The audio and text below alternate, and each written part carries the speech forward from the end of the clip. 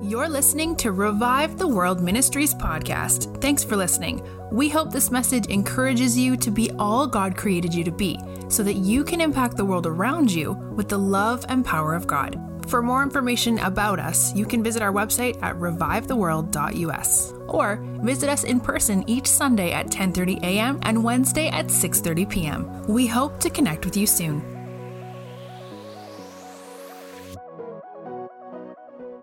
Believe that will be my truth, and that will be the reality that I live out of. But that will be the reality that I choose to live out of. That doesn't mean that it's the highest form of truth, because God's the same miracle-working God in Brazil that He is in Indianapolis or in Greenwood or anywhere else. He's the same everywhere.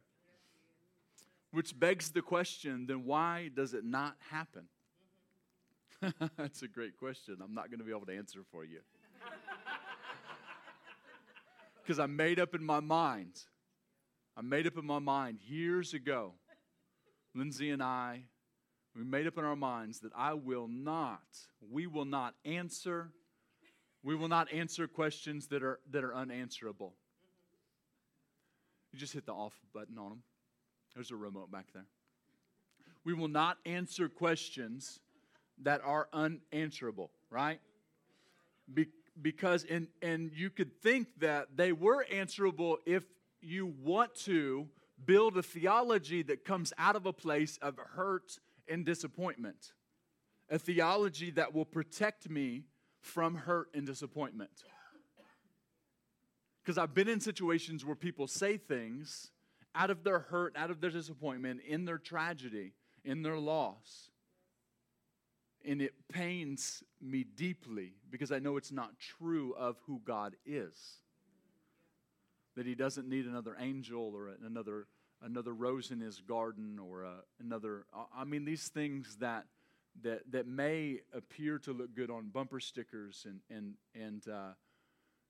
T-shirts of people that I don't know may wear, but it's not true of His nature, all right?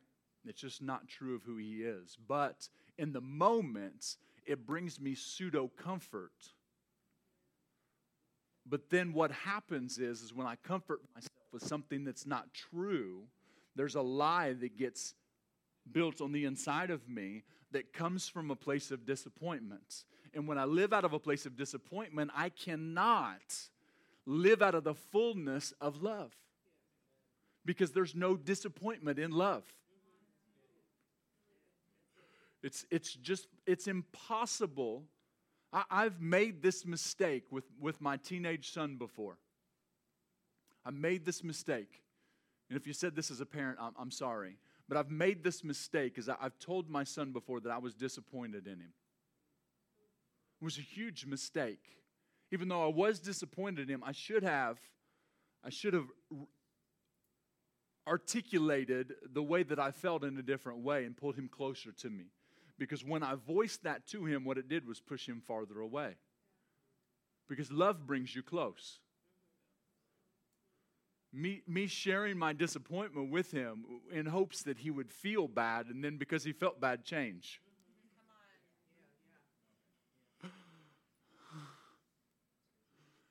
But it doesn't say the badness of God brings repentance or transformation. It says the goodness, right? Romans 2:4. The goodness of God causes people to repent. That's the biggest part of that is not only turning away from sin. That is part of repentance, and it is a very important part because sin was never meant to be a part of our lives. That you and I, it was the moment we said yes to Jesus, we're no longer sinners saved by grace. We become sons and daughters, His chosen ones. That's what He always designed for us to be all along. And so sin becomes something that's a non-issue. When I realized the power of sin got broken over my life.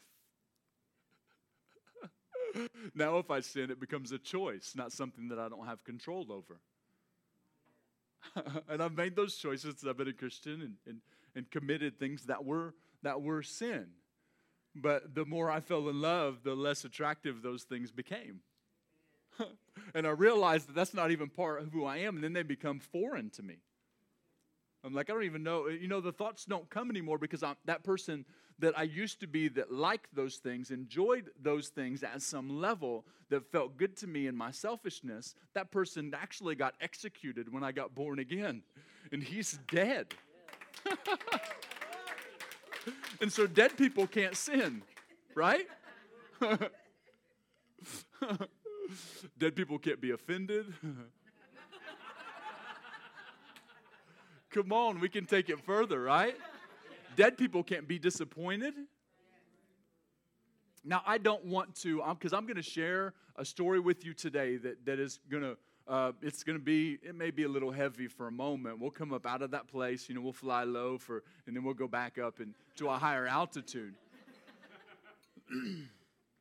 I don't want to be insensitive to the disappointment that you faced. I don't want you to think for one moment or do a disservice to you by what I'm going to tell you today and say that your disappointment is not real, that your disappointment is not legitimate, that it has not hurt you, that it has not been painful, that it has not been something that's been hard to get out of. But I believe that I can give you a key today that God has given me, because I'm going to share my life message with you. This is Lindsay and I's life message. What to do with disappointment. It's something that I got 7 years ago, and it's been a key to actually keep me to keep me with high hope in living in a place of love. It has, because when you go after that Jesus, the standard, when you go after the lifestyle of Jesus and reckless abandon, you're like, we're going to heal the sick, raise the dead, cast out demons, preach the gospel. Right, you get fired up, and then bam, you hit this wall of like, what happened there? Right? I was super stoked. I can't believe it didn't happen. I was so excited, And I find out that all my excitement and all my passion is wrapped up in seeing the thing happen. And I realize that it's not actually coming from a deep place of being in love with Him. And all my excitement and all my passion comes in that place now. My excitement is coming now from a place of knowing that I'm really loved. Knowing that I'm really loved, not wanting to see the next miracle. But it took me years, and it's not going to take you that long, but it took me years to get to that place of battling, not seeing something happen, and then trying to get back to a place where I was just okay, because it messed me up for a long time. And I didn't show it that much, but it would just be, what happens when we're not vulnerable and we pretend like things don't affect us is that they just pile up. And constantly, then they're affecting my love and my compassion, the two things that I was created to live from all my life, every moment of every day.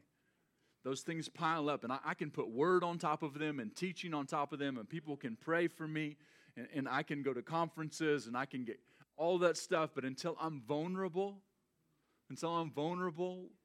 with my stuff and get it out there, right?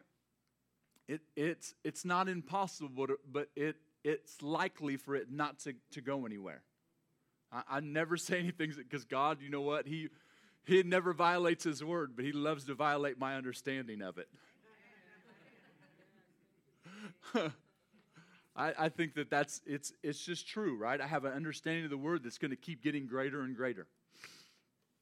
And so now let's get into the word. I want to give you a Bible story that will line up with the story of my life and the things that Lindsay and I have faced. And I would love to. I'm probably going to share this story about my father-in-law tomorrow. My hero, spiritual father before Lindsay was my girlfriend even. And he had battled cancer for 18, 19 years before he went home to be with Jesus. Doctors only give him like a year and a half, 2 years to live. Multiple myeloma. Or he had cancer of the bones.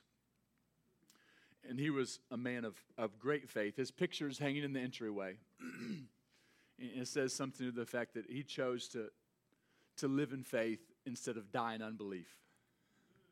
And I never saw him get moved by the way that he felt, the doctor's report, the near-death experiences because of cancer. not because of his choices like my life. Oh, you're talking about a really holy, sold-out man to Jesus. I watched him worship God on his deathbed, and he was in agonizing, excruciating pain. Lots and lots of days. I'd love to share that story, but tomorrow is a celebration of, it was the day he went to be with Jesus. And so I'm going to share something different today than I'll share tomorrow. I'll celebrate his life tomorrow. But I want you to know that story happened at the beginning of us getting ready to plant Revive the World. And I knew, because God had spoke to me and then spoke a prophetic word through someone else of something I had hidden in my heart. You know, Mary had hid what the angel had said in her heart. There were probably several reasons why she didn't want to share that with anybody. God's going to impregnate me with the Savior of the world. All right. If they would have had a rubber room and a straitjacket in those days, she'd have been in there. I mean, there would have been an angel that got her out, but she would have been there nonetheless. They'd have thought she was cuckoo for Cocoa Puffs, right? So I had hidden this promise in my heart, and the promise was to start healing rooms, what we call the healing center, that Joe and Aurelie are just doing a bang-up job of and have been for a long time now, of doing everything concerning it. But we knew we were supposed to start it, but we're in a place of not seeing very many healings or miracles, right? I talked about it last night. I was living, my life was a bummer most days, is what it felt like, because it was attached to the things I was hoping would happen or not happen. I'm glad my hope's not anchored there anymore. So you can't give me a bummer. You can try. Please don't, but... No, I'm not saying it's impossible. I'm saying that it's unlikely. And it's all because of his love. It really is. Love can't be disappointed. And so Lindsay and I had some things that we needed to work out. And right about that time, I got this message, and it came through Bill Johnson. I got this message. It's become my own. It's become my life. It's become one of my favorite things to preach anywhere that I go in the world. I love to preach this message because when we go after the ministry of Jesus, we must know what to do with disappointment.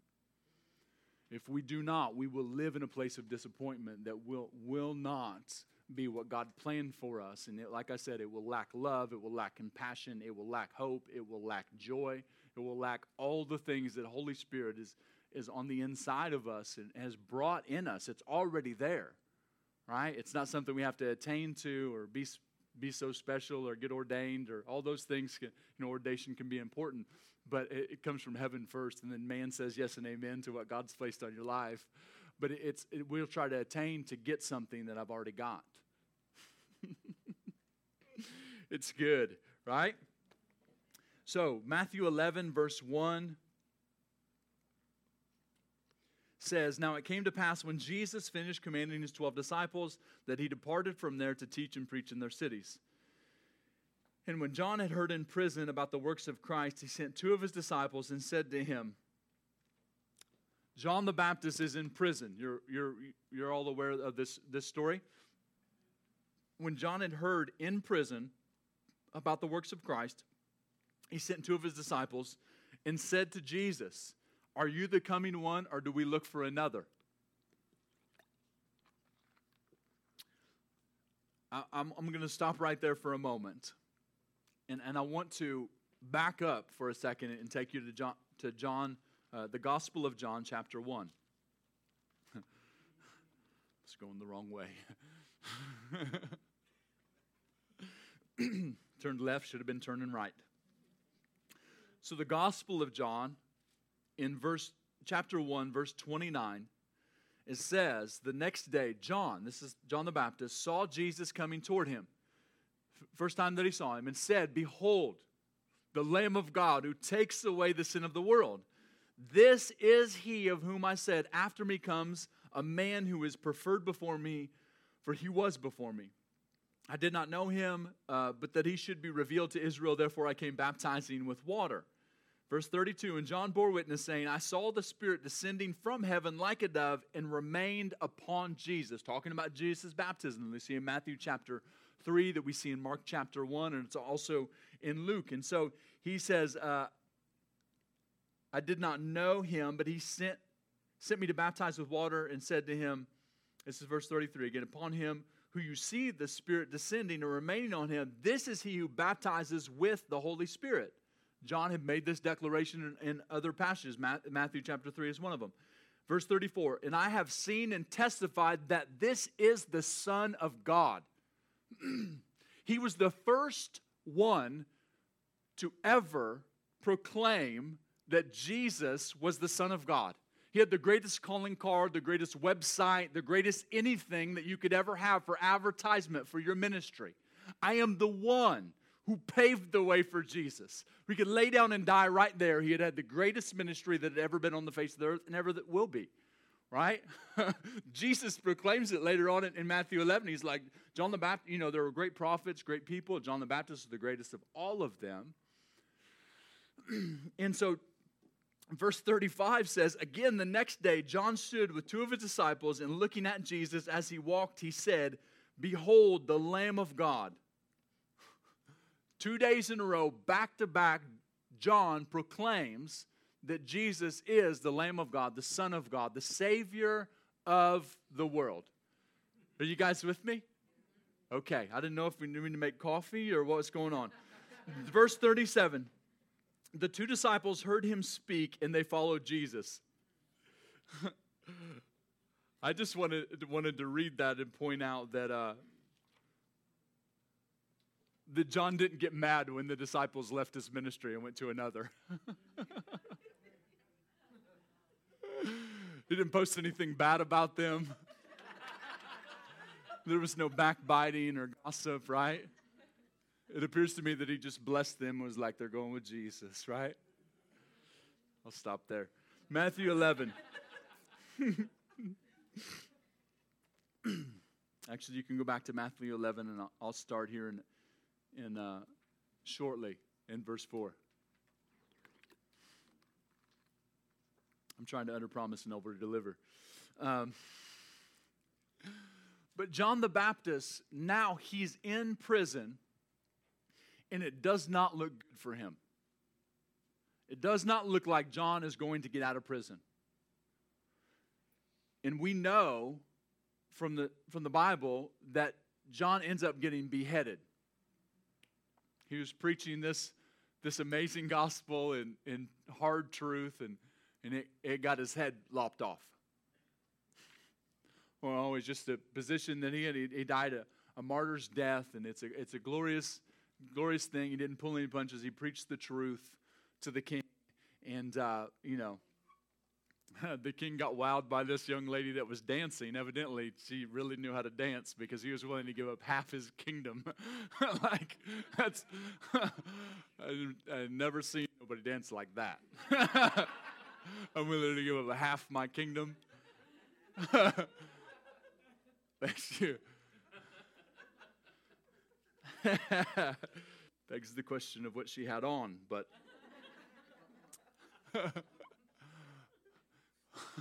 and so John is going to get killed, and so he's in prison, and in the darkness. I remember hearing Ben Armstrong say this when we were at the School of the Prophets some years ago out in Redding.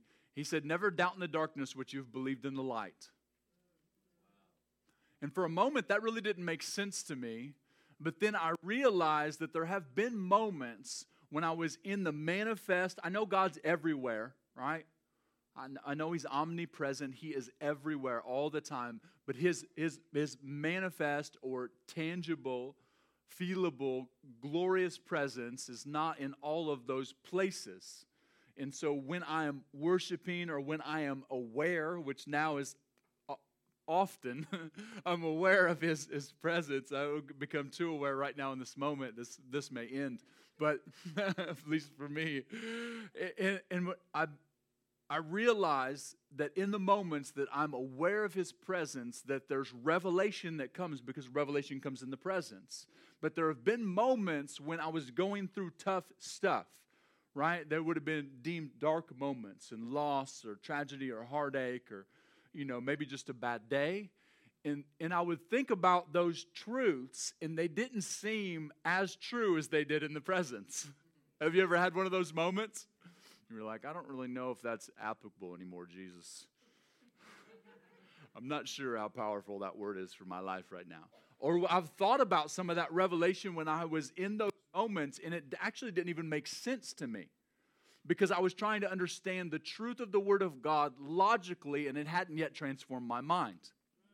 Because truth's not digested through the human mind. It's digested through the Spirit, and then it goes into the soul where the mind is, and then it brings transformation of the mind. Because when I try to digest truth through my mind, then I'm looking to have a God of my understanding, and He's going to be little bitty. And so John is in the darkness, like he's in the real prison, like hardcore, real prison. It's darkness. He's not got electricity. He's not got running water. He is in a bad place. And it appears to me like in this moment that he's in his darkness because he knows that Jesus is the one who sets free from prison. He's the one who sets prisoners free. So what if in this moment John is meditating on the disappointment that he has because it does not look like he's leaving prison? And then doubt creeps in. Because when I feast on disappointment, it legitimizes doubt. And it can start with doubting God's word, and then it can begin, I can start to actually doubt God. And then what happens is that there's a spirit that comes on the heels of that. We call it unbelief. And I've seen it happen to people. Not going to happen to anybody in this room or anybody that's watching, but I've seen it happen to people. And thankfully, the ones that I know of have come back to the Lord, but they actually left the Lord. Some of you may think that's impossible. I've watched people that were sold out on fire for Jesus in their passion and their excitement, all being tied to the things they were getting to do and getting to see. And then something didn't happen, and they had their dark moment, their jail cell moment, and they began to feast on the disappointments of that thing, and that became their rightful meal, even though it's not a lawful meal for you and I to feast on. Because the Bible tells me to actually in Psalms 37:3 it says, feed on the faithfulness of God. It never tells me not to feed on the things that I don't see. It never tells me to meditate on what looks like didn't happen because God, whatever. If I attribute it to Him or I attribute it to somebody else. Because oftentimes in my life, I needed somebody to blame, right? I believe it came from Adam and Eve. It came through the curse. They started the blame game, and it's went on down. And so then when bad things happen, the first thing I've done is I've looked for someone to blame it on. And in this moment, John, in this jail cell, begins to doubt the most important, most powerful, most impactful revelation that anybody has ever had or ever will have. That Jesus is the Son of God. He was out in the desert eating locusts and wild honey for his ministry, right? People were coming to him from all over because nobody had heard from heaven for over 400 years. They are coming from walking out in the desert to see this man who appears to look a little crazy, dressed in camel's hair, eating locusts and wild honey. But they're coming from all over because they haven't heard the word of the Lord. No visions, no dreams, no prophecies, no nothing. And so it really doesn't matter what John's preaching, right? He can be as harsh as he wants to. He's just giving it to them. You brood of vipers. The axe is going to be laid to the tree. You better repent and bear fruit worthy of repentance. They're eating it up. They're like, yes, more. Give it to me. Kenneth Hagin me. Whack me in the face, too. He's a great man of God. I've seen him. People get healed through that. I just haven't I had the guts to try it. I had a guy one time, he was right up here, and I'm like, man, this is not a prayer model, by the way. He had plantar fasciitis on the bottom of his foot, and I'm like, I knew him. So I'm like, bro, I feel like I'm supposed to kick your foot. I'm like, I won't kick it hard, but I feel like I'm supposed to kick it. And he sits it up here like this. And, I didn't have the audacity. It just went, just kind of in Jesus' name. Bam. And God healed him. It's just, yeah. So John could have said pretty much anything that he wanted out there. He's preaching this hard truth. It's the truth nonetheless. But they're coming from everywhere. He knew in preparation God had spoken to him. It appears to me as if John is the first one that got spoke to by God in over 400 years. Gosh, I love his voice. I love his voice as much as I love his presence. I can live without a lot of things, but I can't live without his presence. I'm glad I never have to. So John, in all of John has an opportunity. He has a choice on what he's feeding on in this jail cell. And it appears to me, because he's feeding on disappointment, it leads him to ask the question, to doubt the very existence of the one who is the Son of God. So he sends two of his disciples. He says, ask him if he's the coming one, or should we look for another? And this is what Jesus says to him in his kindness and in his goodness, right? He could have gave it to John. Really. He could have really gave it to John. He's like, bro, you're my cousin. Like you know me. You leaped in your mother's womb. When my mom walked into the room, you were filled with the Holy Spirit in that moment. You may not remember that. I know it was a long time ago. But you remember when you baptized me? We argued in front of everybody on who should be baptizing who.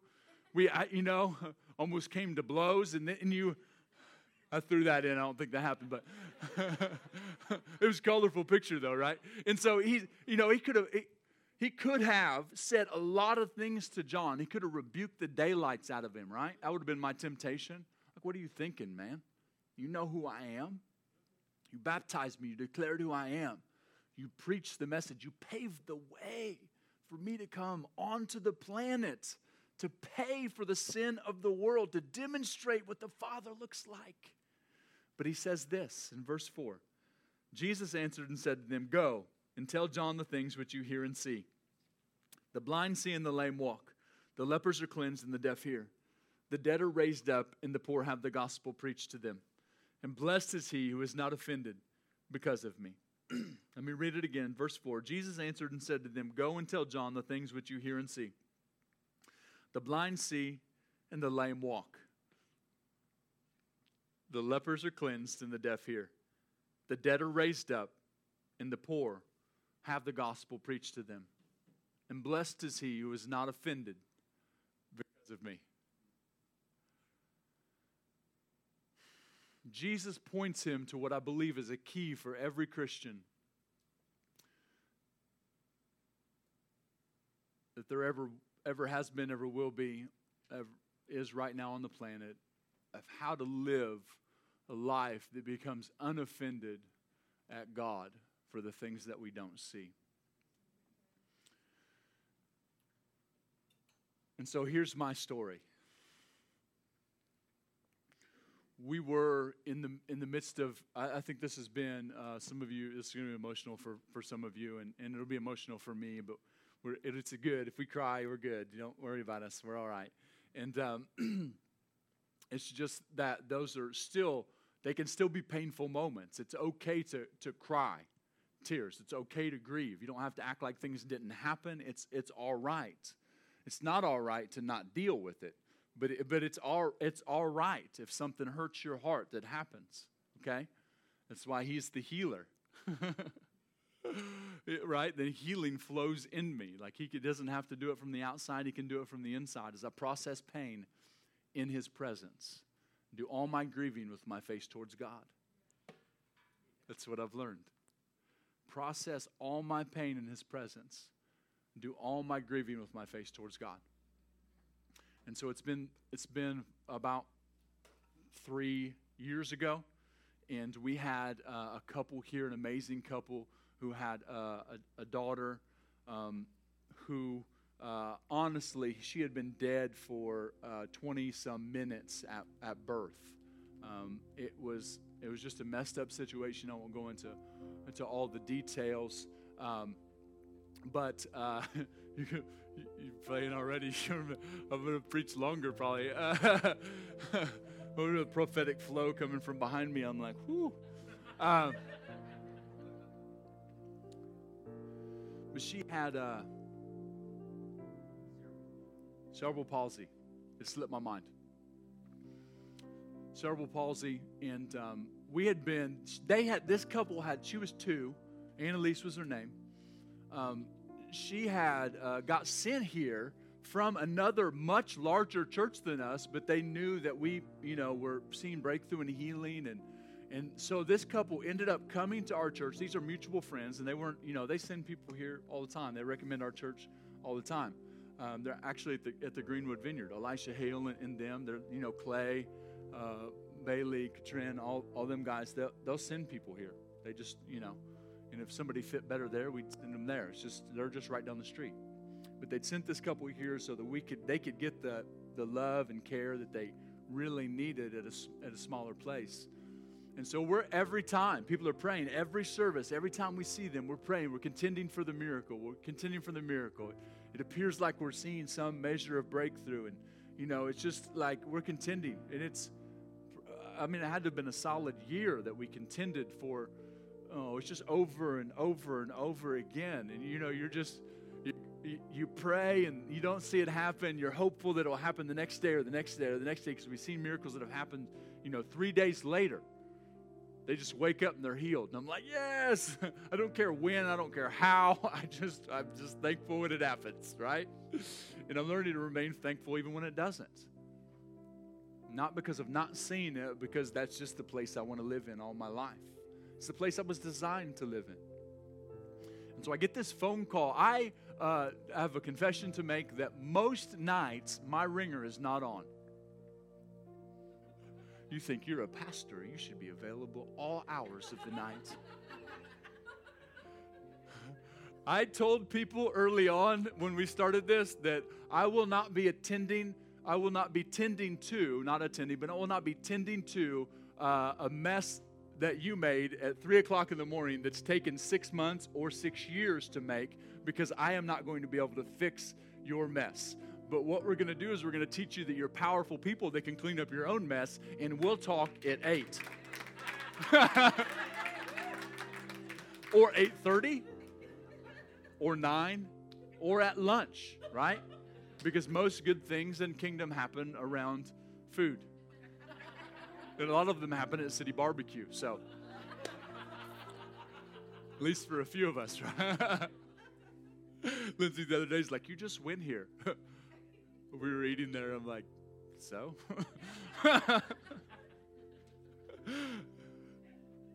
So I don't have my phone on. We're living in our other house that we just sold not long ago. And I wake up in the middle of the night, about 2:30, and I see my phone is ringing. And it's Annalise's dad. He's calling me. And I answer the phone, and he says, get here, quick. It's Annalise. And I'm like, he didn't tell me anything, right? It's just one of those things. I called Justin Barnes, went over there with me. It was me and Lindsay and him. I think am I missing somebody else? Was there anybody else that was with us? I think it was just the three of us. So when I pull onto the street, there are ambulances, cop cars, fire truck, it looks like there's been something awful that has happened here. And so, I'm moving my way through the crowd, and they're like, who are you? I'm like, I'm their pastor, which gets me in everywhere pretty much, I had one nurse stop me one time from getting in a place, but I couldn't, the smile, the credentials, nothing worked. And So I get into the house and go, and they would direct me to where the parents are and to where Annalise is. And I go up there, and I didn't know what I just find out is that Annalise had already died. And they are holding the baby there. Will not let them have this child until we get there and raise her from the dead. No pressure. I had only ever attempted to raise one person from the dead, even though I talked about it, believed the gospel, and am willing to do it. But when you're in that moment where all these people, cops and everything, they're, the coroner and, the IMPD, they're like, tell them to let us have the baby. I'm like, I'm not telling that mama nothing. I'm like, you must be out your mind. I am not that brave. And so I go, and I'm there to serve, right? I'm there to serve. I'm there to love. And just hold this cold child in my hands and pray everything that I know to pray. I don't see anywhere in the Bible where there's a prayer model for raising the dead, right? I don't know what to do. I just know that Jesus lives inside me, and I'm hopeful that life is coming back into this little girl. And so I pray, and I pray some more, and I pray in tongues, and I pray some more, and we pray so long that it's, hope is evaporating out of the room. And I've got these two parents that are looking to me to do something about this situation, and I've got nothing. I've got nothing else. I don't have anything to offer them, but hopefully comfort and someone to cry on. And so we finally give Annalise to the coroner, and they, the parents say their goodbyes, and we stand there with them. It's one of those moments that in the position, I tell our leaders this too, that when we're in those moments, we don't get to be a mess. We don't get to be a mess. If I need to be a mess, I need to go somewhere else and be the mess so that the people can lean on us, right? And that's rough. That's a high standard, right? It is. And we're learning to hold our emotions until later, and then we'll do our grieving too, because it does not compare to the parent's pain, but it's still painful. It doesn't compare. And so we go downstairs, and Annalise is gone, and they're sitting on the couch, and I'm sitting next to the mom, and people are saying those things that I talked about earlier. Those things that they're just. I'm not going to be rude or disrespectful. It's just not true. They're saying things trying to comfort them. I've learned Christianity 101. Just be there. You don't have to fill the silence with words. Because I don't. My job is not to give you my advice. My job is to share truth with you, hope with you, which comes from truth of the Word of God. But in this moment, I don't have that to share. I don't know what to say. And at that vow I had made, I know they say don't make vows. I think this was a good one. I won't ever say anything. Basically, I'll shoot it straight. I'm not going to say anything stupid in those moments. That's one of my things at the top of my list. And while I'm preaching too, not to say anything stupid. But in those moments too, don't say anything dumb, right? And the urge to fill the silence is overwhelming. And this mama looks me in the eyes and she said, why? Why'd this happen? Why'd God take my child? And I want to so badly say all the things that I know to be true, but I also at the same time know better. I just look her in the eyes and I say, I don't know. Because in those moments, not a time to correct somebody's theology. Just love them. Just love them. And that's what we did. We just loved them. Best we knew how. And it's, 7, 8 in the morning. We're going to go home. And we'll go home, and now I get to cry, right? And I'm not just crying sad. I'm crying angry. I'm just going to be real. Like, I'm upset. This went down like this. I'm mad. I'm letting God know it. Like, and He's all right with that. I believe He loves real. He knows it all anyway. Might as well be real with Him. And I let Him. I just vent. I'm like, why'd this happen? How could this is not what your word says. This isn't supposed to go down like this. He was supposed to live. They got promises. They got prophetic words. They got, this little girl, she should have been made whole. This is what Jesus paid for. I know the standard. I know the truth. I know all these things. It's what I based my whole life off of. It's what I've given my life for. Period. I'm not going back to anything else. It's it. It's all I've got. It's all I want. And I'm in my bathroom. Thankfully, it's a large bathroom, so I can kind of pace. And, it's the master bath. And I'm pacing and crying and yelling, and nobody's home. And I just fall down on my knees. I'm like, Jesus. I'm like, why'd this happen? Why? I just calm myself for a moment, and I sit in the silence, and quickly I hear His voice, the voice of the one who loves me. And He said, I'm okay with you asking those questions, as long as you're okay with not getting the answer. And in that moment, He wasn't being rude. He wasn't being insensitive. But He was pointing me to a principle of Proverbs 3:5. Trust in the Lord with all your heart and lean not on your own understanding. In all your ways acknowledge Him, and He'll direct your paths. First scripture, that's one of the first scriptures anybody ever had me memorize, and I've found out why in moments like that. Trust in the Lord with all my heart and lean not on my own understanding. And right then there's two things that I did, because I felt the oppression of the enemy. Like I told you guys last night, I'm a feeler. I could feel the devil, and I could feel him taunting me. He's saying things. He's like, I could hear these thoughts coming into my mind. What are you going to do now? You look stupid. What are you going to tell people? How are you going to continue to preach this? And by the way, every time something like that happens, something awful happens, tragedy or loss, the very next Sunday we preach on miracles and healing and go after it again and pray for the sick. Every time.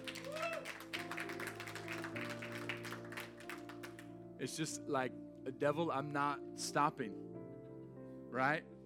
You're a loser. That's all you'll ever be. You lost, right? You made your bed. You got to lie in it. It's just the path you chose for yourself, right? And so he's like bombarding me with all these lies. And in those moments, you know how it is when you haven't slept and you're like, I'm wrecked with disappointment, and I'm like, my gosh, what do I do? And I know that one of the keys to my life has been worship. And so I feel him on the drive to the building. I'm coming to the building where I can worship loud, right? I want to turn the music. Some of you may not like it loud. I like it loud. I turn the worship music up loud so that I can holler and do whatever it is that I want to, or so that the music can just be loud. And I walk in. It's something I learned from something I heard Chris Gore do one time.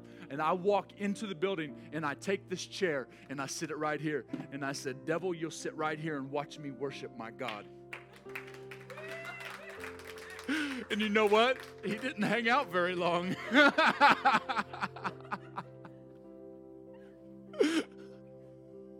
He cut out quickly, right?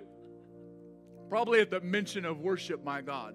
Because in that moment, I was making a decision, making a choice to choose Him over disappointment. And sometimes it's a moment-by-moment thing. I choose in this moment, I choose you. I choose you. It's what God does every second of every day. He chooses us. Love always gives us a choice. And in that moment, I'm choosing just to worship. And I know in His presence is where I process my pain. I know, like I said before, I know I've got to do all my grieving with my face towards God. And then I have to apply the second principle, is that my mystery box. I have it gets bigger all the time. I have a mystery box, and I put things like this in it. And it's just marked mystery. The things that don't make sense, the lost, the things that appear to be, when heaven gained that little girl, right? It wasn't God's plan. It wasn't God's will. It wasn't God's design. It wasn't what God wanted. God did not give them that little girl to take her back. Please never say God took them. And I know you could say it's a matter of semantics, but when we say that to people, we say that He chooses premature death over life. And that's not what the cross is speaking. The cross is speaking life. The only death was Jesus's. And so these moments I put in the mystery box. And I have worked over the last 7 years to maintain that mindset. Now it happens involuntarily. Doesn't mean they don't affect me. It doesn't mean that I don't grieve. It doesn't mean I don't get down and do that Romans 12, weep with those who weep in sincerity, not just because they're weeping. But love has compassion for people. And so I still, all those things still move me. But the disappointment no longer becomes something that I feed on. Because before, this is what I do now. I do what Jesus was teaching John. He said, go tell John this. And he starts to tell him about the miracles. Of all the things, why does he start telling him about the miracles? Psalms 37:3. Feed on the faithfulness of God. It's the same thing that God has Joshua do about the stones of remembrance, right? When they cross over the Jordan River, the water's going to stop again in part for them. And when you get across, I want each one head of each of the tribes of Israel to take a stone. And I want you to put it down as a sign, a stone of remembrance for your children of when this miracle happened for you, when you crossed over to the promised land. And there's a key principle in us for that. What are the stones of remembrance that we have in our life? What are the goodness of God, the testimonies, we call them, of the goodness of God, His faithfulness, the times that we've seen Him show up, the miracles that have happened. If anything, I can look in the mirror and say, you are a miracle. Come on, I log every testimony. Every testimony. I log every testimony, every prophetic word. I log my dreams. I log all that stuff because it's actually invaluable. It's precious. And I read back in moments like that. This is what I do. I'm giving you practical application of what Jesus taught John, of what I've applied to my life over the last 7 years. And it's helping me remain in love. And let me give you a scripture here in a second in Romans 5 that will actually help. I believe we can say things that are truth, and that at times when we read the word, it actually drives the truth home, and it can become a part of our foundation. But these are practical principles. I put it in the mystery box. I process my pain in the presence, and then I replace the thoughts of disappointment of the thing that didn't happen. If it's somebody who's pain that doesn't get healed, and I'm not putting them on the same level, but I'm saying that I do the same thing, or it's premature death, and anything in between. This is what I do. I begin to feed on the faithfulness of God. I begin to remember the pagan high priest who got healed. I begin to remember the transgender that got healed. I begin to remember the Satanists that encountered the love of God. I begin to remember the discs in people's back that became whole. I begin to remember the things that, because we were able, somebody taught us to feed on the faithfulness of God and put stuff in the mystery box. Since that moment, we've seen multiple cases of stage 4 cancer. Doctor approved, healed, right? Leukemia, healed. People, over. Like we're sharing 420 Ministries here today. We're sharing in one another's fruit. I tell their testimonies. They're seeing miracles all over the world, in Pakistan, in India, right? In Africa, they're seeing right here in Indianapolis. They're seeing miracles everywhere. We're sharing in one another's fruit, and we're feeding on the faithfulness of God instead of on the things that don't happen. And I don't know why. I don't know why, but I know when Jesus did it, it didn't go down like that. And I know now that me remaining in love, me letting Him love me, is what is going to be the breakthrough. Is what is going to be. It's not, please hear me. This is what I'm not saying. I'm not saying that I need to contend for a greater breakthrough and I need to do something to get it. If God tells you to fast for 40 days, or that's where I became Skinny Tony, was a 40-day fast. Mostly Daniel fast, but I lost 30 pounds, and I found out that the fast wasn't just for spiritual health, it was actually for physical health. Because God intends for us to last a lifetime, as long as what His lifetime for us is. So the Bible says at least in Psalm 70 years. And 80 if we have favor, right? Even though I'm contending for the other promise back there in the Old Testament, which says 120. Yeah. I was down on my knees down here worshiping. I'm like, God, I never want this to be taken away from me because of my body. Because divine health is what He paid for.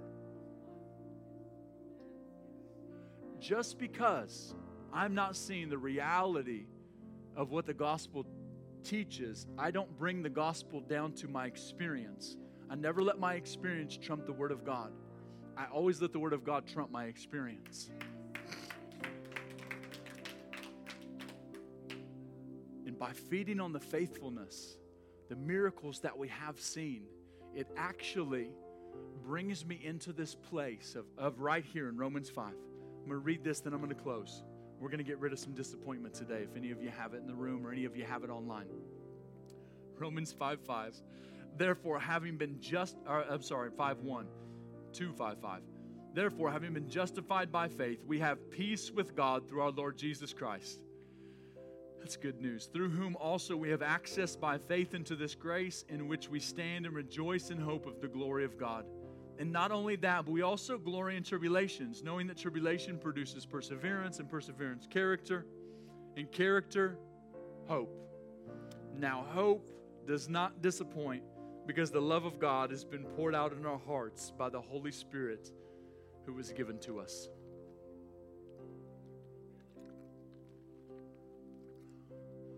The kind of hope that is rooted in the love that's been poured out in my heart by the Holy Spirit, regardless of what happens in my life, is unshakable hope.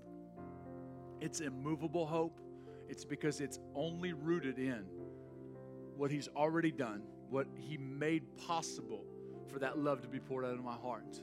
And then these other things, though there may be tears and there may be pain for moments, they won't be lasting. They won't lead me to a place of believing that I have the legal right. That's in America, we can believe because of all the amazing rights we have and the freedom, we can bring that into the kingdom with us and think, I got the right to do that. I get the right to hold on to this. But dead people that have been crucified with Him, actually surrendered all their rights. Remember that when we're posting on Facebook. I actually gave up all my rights when I became a king's kid, because it's not a democracy, right? We live in a kingdom with one king. We're children of that king. It's amazing. I love it. And so that is all that I do to stay in the place of hope every time. Because if I don't do that, I went to the next person who needs healing, And then that comes to my mind, right? You ever had this list of things that didn't happen? You're like, but God, last time I prayed for a knee, it was, I remember the last 6 times that didn't happen. And I go with this list of things that didn't happen. And then I'm already, I don't have any faith. I don't have any hope. I am just praying a prayer out of obligation. Have you ever prayed out of obligation? I've prayed out of obligation as a pastor, didn't have hope. It's been a while, but I've done it. It's just like, I know this is my job, right? I don't think like that anymore, but I've done that. And so what I do is I go and when I'm the next person that I'm going to pray for, I begin to think my Rolodex of over 1,000 healings and miracles we've seen now in the last handful of years. And like, if I counted all that just our friends have seen at 420, my gosh, we'd have, so many and others. And so I want you to know, if you don't have your own, you're like, I don't have any testimonies of the goodness of God. Remember again, you can look in the mirror and say, you're a miracle. That's an amazing testimony. But if you need a healing testimony or a miracle testimony, there's 66 book love letter right here. They're free for the taking. You can take these, or you can take the ones that you've heard from us, or you can take the ones that you hear from the great people that have went on before us, or the ones that are living on the planet right now. Take any of them. They don't belong to us. They're the testimony of the goodness of God, not the testimony of Tony, or right? And so this is what I want to do to end. And Solomon said this, I believe, at the end of Proverbs chapter 6, at the end of his reign. And he said, I don't fault a man if he steals, but if he does, he's got to pay back 7 times. And so this is an activation, or this is a prophetic act that we do to get rid of disappointment. And I believe that whatever was stolen from you, that God's going to repay it 7 times. I don't know how it will come. I don't get to know any of that, but I'm believing that 7-fold, 7 times the loss of whatever it was, and the disappointment. So if you've got disappointment in your life that you need to get rid of, and this is for you online also, just if you would stand to your feet, please.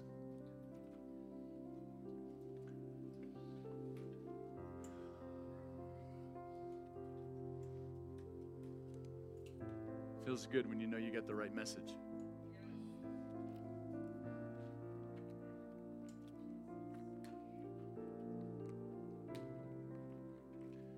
Thanks, Jesus. And so this is what we're going to do. We're going to take those. Jesus said, and I know he was talking about his life, but I apply it to this. He said, unless a seed falls into the ground and dies, it can't produce fruit, whatever that is. We take those seed. We'll take disappointment, or plural, disappointments in your hand like a seed. I just want you to wrap them up in the palm of your hand. If you need 2 hands because you got so many, take them both, right? I know what that feels like. And so we take them.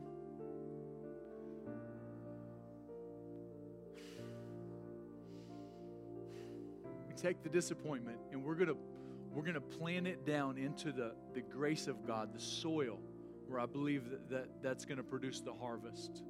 And so as I'm praying this, I just want you to, and if you get your eyes closed, just want you to open your eyes real quick, and you just take your hand and you turn it over and just release those seeds. Go ahead, you can do it now. Just release those seeds. Let go of the disappointment.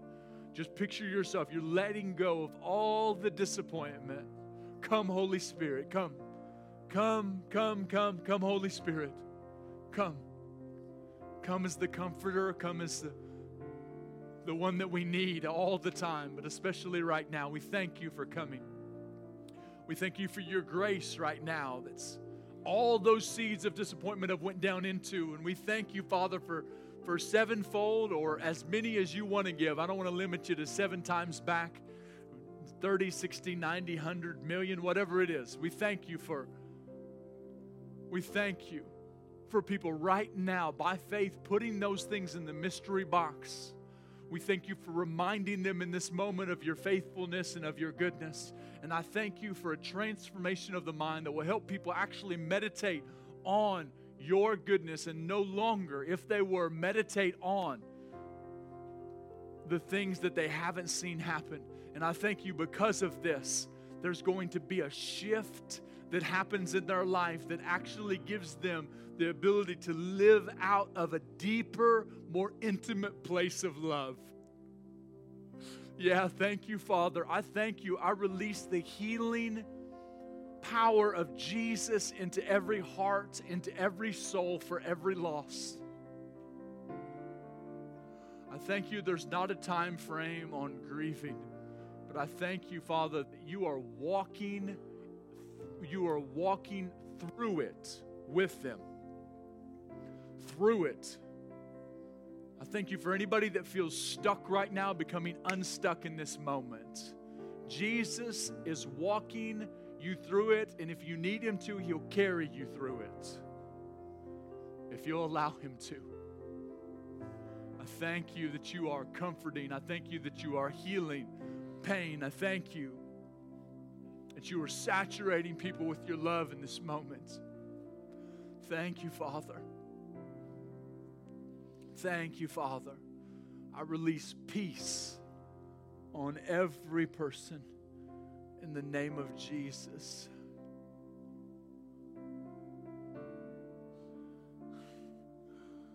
Man, Alan, Connie, I know this word's not just for you guys. I believe it's for more at the New Covenant family, but I know this one hit as hard as any of them, if not harder. And I know, I feel your pain. We're grieving. We're grieving with you, and not everybody needs to be privy to what's gone down if they don't know you, even though it's public knowledge. But I felt like that there's a mountain that God is moving out of your way. And even coming to this conference was a faith statement. It was a statement of showing yourselves, of showing your people that we will not back down from this thing that we're called to. We are going to continue to move forward in the mystery. You guys are an incredible example of what it looks like to remain in the mystery and continue to go after every promise that God's made. And everything that he said about the New Covenant family and the New Covenant house is absolutely true. That you are a house of manifest miracles, not only miracles of healing and miracles of seeing all kinds of incurable diseases healed, but miracles of people coming into wholeness. That you are the healthiest church family that I know of in the region. I personally know actually anywhere. And the wholeness that you carry is getting on people, and you guys' lives and your guys' leadership are making a huge difference in the region. In this faith statement, I see the mountain. I see the mountain. It's not moving. I know that may not be somebody's favorite prophetic word or even your favorite prophetic word, but I saw these blue footprints that were going over the mountain. And I feel right now that God is releasing the grace upon all of you to go over the mountain, because this isn't a mountain that was meant to be moved. It was a mountain that was meant to be over, because it's a mountain that you are conquering. And I believe that cancer is a mountain that's being conquered because it's already been conquered by Jesus. But your guys' yes is echoing through generations, and the things that you're building and the things that you've planted and the things that you're cultivating in your personal lives and in the New Covenant family are going to last forever. That you are bringing generations of people already, not the ones that are yet to come, even though they will step into so much more, but the ones that are already there with your guys' love and care and concern for the little ones, for high schoolers and the younger and even younger than that, grade school age, and the little kids, the way that you're training them up in the things of the Lord. You are cultivating kingdom culture inside the people that you get to minister to. And your love and affection and compassion for them is changing their lives. And I don't know why the miracle didn't happen. I don't know why the miracle didn't happen, but the Comforter is here. It's just released on everybody. Eric and Karen, Tom, Michelle, the whole team, all of them, Shelly, and all of them. Just release the Comforter. I thank you, Father. I thank you, Father, for another seed going into the ground. We thank you for breakthrough and the healing of every incurable disease. I thank you that it already lives on the inside of them. I thank you for it coming out. Thank you for your faithful, faithful son, faithful daughter, faithful ones. Thank you, Father. Thank you for faithful people who are an example to us of what it looks like to remain faithful in all seasons. We bless them now in Jesus' name. Love you guys. Thank you, Jesus. Father, thank you. I'm going to get the prayer team to come. If you guys got some people that want to come up and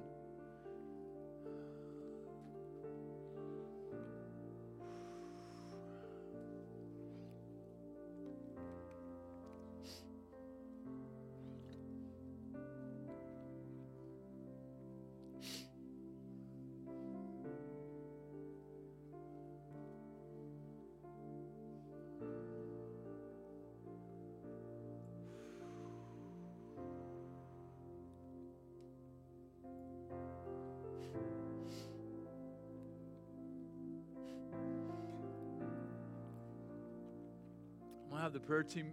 I'm sorry, the prayer team's already here. I'm having a moment, and if you guys need prayer, I want you to come up. But I'm not completely done yet. And Joe, I've got a word for you guys, and I'm gonna hope this is okay. And it's for you and Kimmy both. And this is. I thought I was done after that because that was emotional, and sometimes those moments that just you don't understand. It's not just another prophetic word. It's not that for me. My spiritual father and fathers have taught me that. And you're sharing a moment of connection. You know, that last night with Samantha, Lindsay, I laid in bed last night and just cried over that moment. These are real moments to us that we get to share in, not have to, or it's not just a thing that we do. And so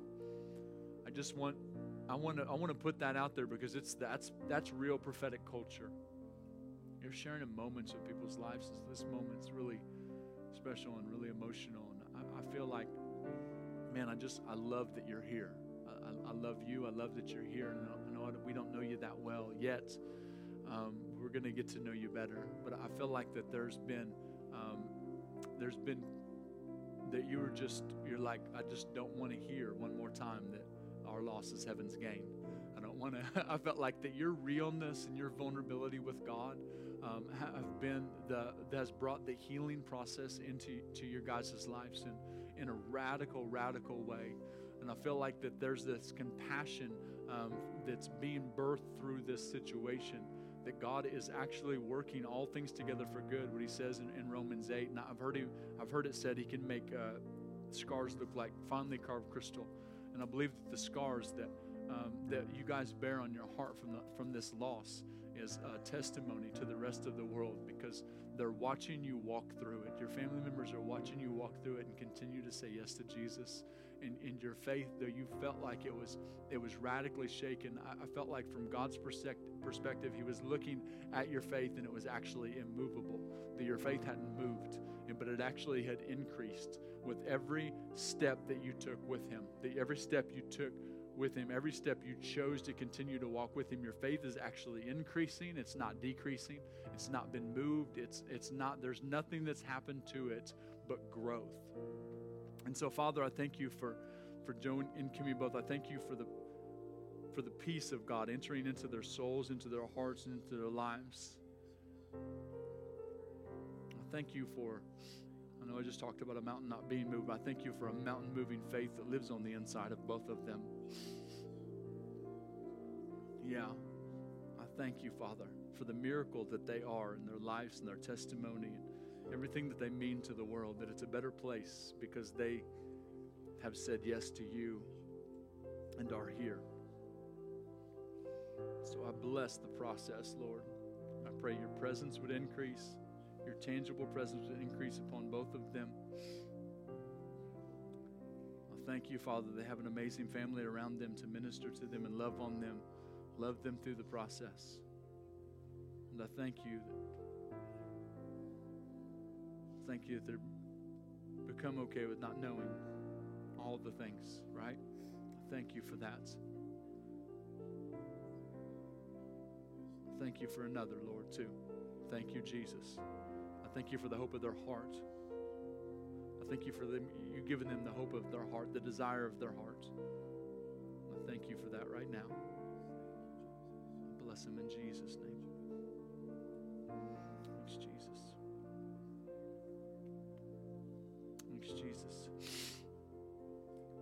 Yeah, Father, for everybody else, thanks, God. Everybody online, we pray. Yeah. Yeah, we thank you, Father, that people that are watching or people that are in this room or living in a place of love where disappointment won't affect them the same way that it used to. We thank you. And we thank you in the midst of it. From this day forward, we will see more miracles. We will see more healing. We will see more people get set free. But ultimately, after today, we will be able to release a greater measure of love than we ever have. Thank you, Father, for that right there. I bless every person right now in Jesus' name. Thank you, Lord. If you need to remain in the place that you're in of worshiping, I think my daughter will be okay with playing the keys a little bit longer. What appears to be in the dark. But if you need to remain in this place and worship for a little bit, please do. We're not in a hurry. But if you need prayer team's up here. Want to pray for you. Again, we have a 2:00 session. There are lots of places to eat around here. It's 12:09. You got some time. If you go to Jimmy John's, it'll be freaky fast. It's what they promised. They've always delivered. They're right around the corner. I know there were heavy moments in that, right? And so, but this is, I just wanted to be real with you. It's just those moments are important to talk about. Being real. He's a real. Rady Clark has a similar message. It's the agony of defeat. I told you the victories. I need to tell you the defeats. Otherwise, you'll have an unrealistic viewpoint of who we are.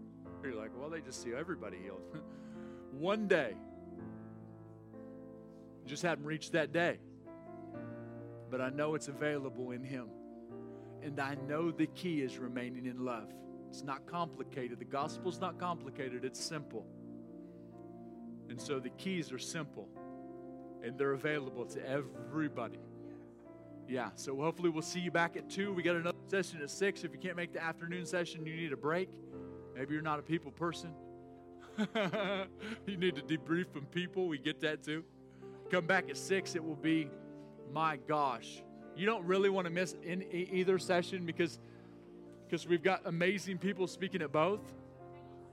So we bless you guys. We love you.